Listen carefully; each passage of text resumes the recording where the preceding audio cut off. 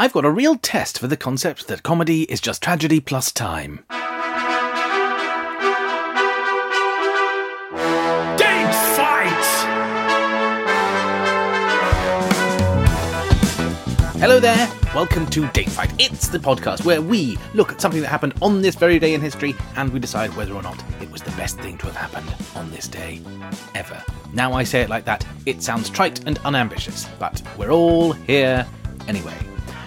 Those of you who have been listening regularly for the last few weeks will know this isn't what you usually get.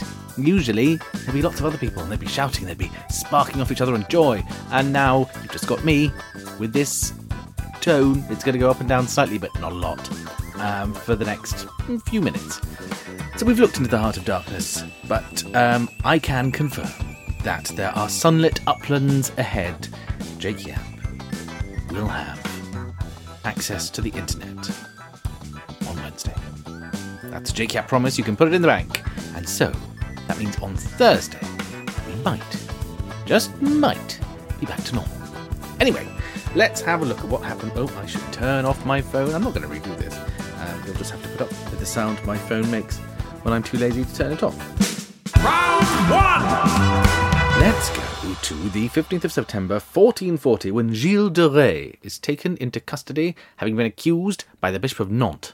Gilles de Rais is interesting, and let's have a content warning here, because this is going to get into some quite unpleasant stuff today, despite the fact that it's 1440.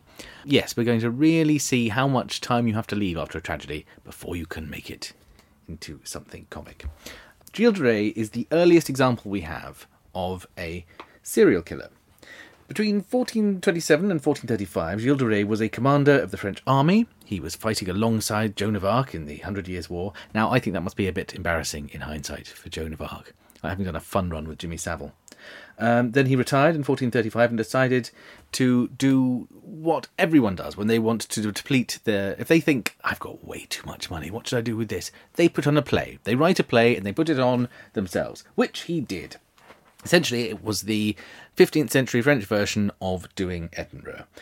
There were 140 speaking parts in this play and 500 extras, each of whom had a new costume every night. The audience got unlimited food and drink in the price of their ticket, and the costs of putting it on meant that by the end of this period, Gilles de Rais was down to only 2 castles.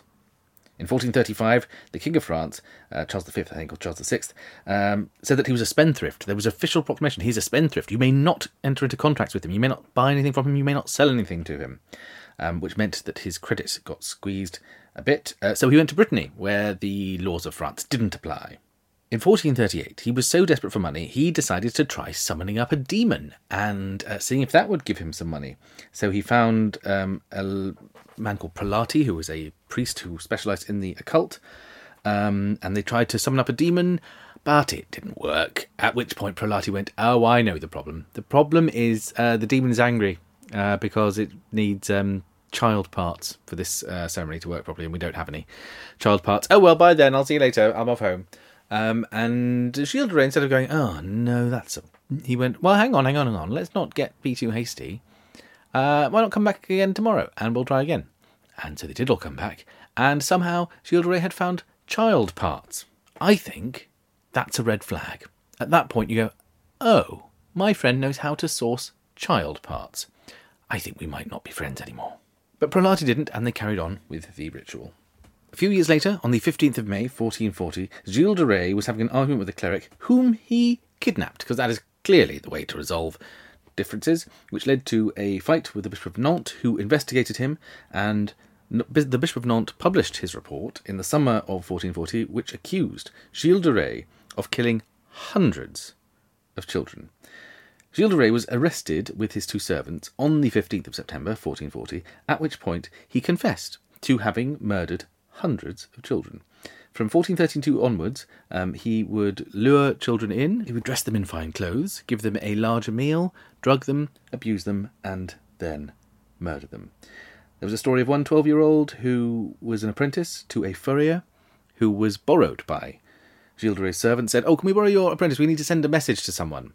And the child was never seen again, and the furrier went to the servants and said, where's my apprentice? And they went, oh, he probably ran off when he was giving the message. He probably went to be a page somewhere.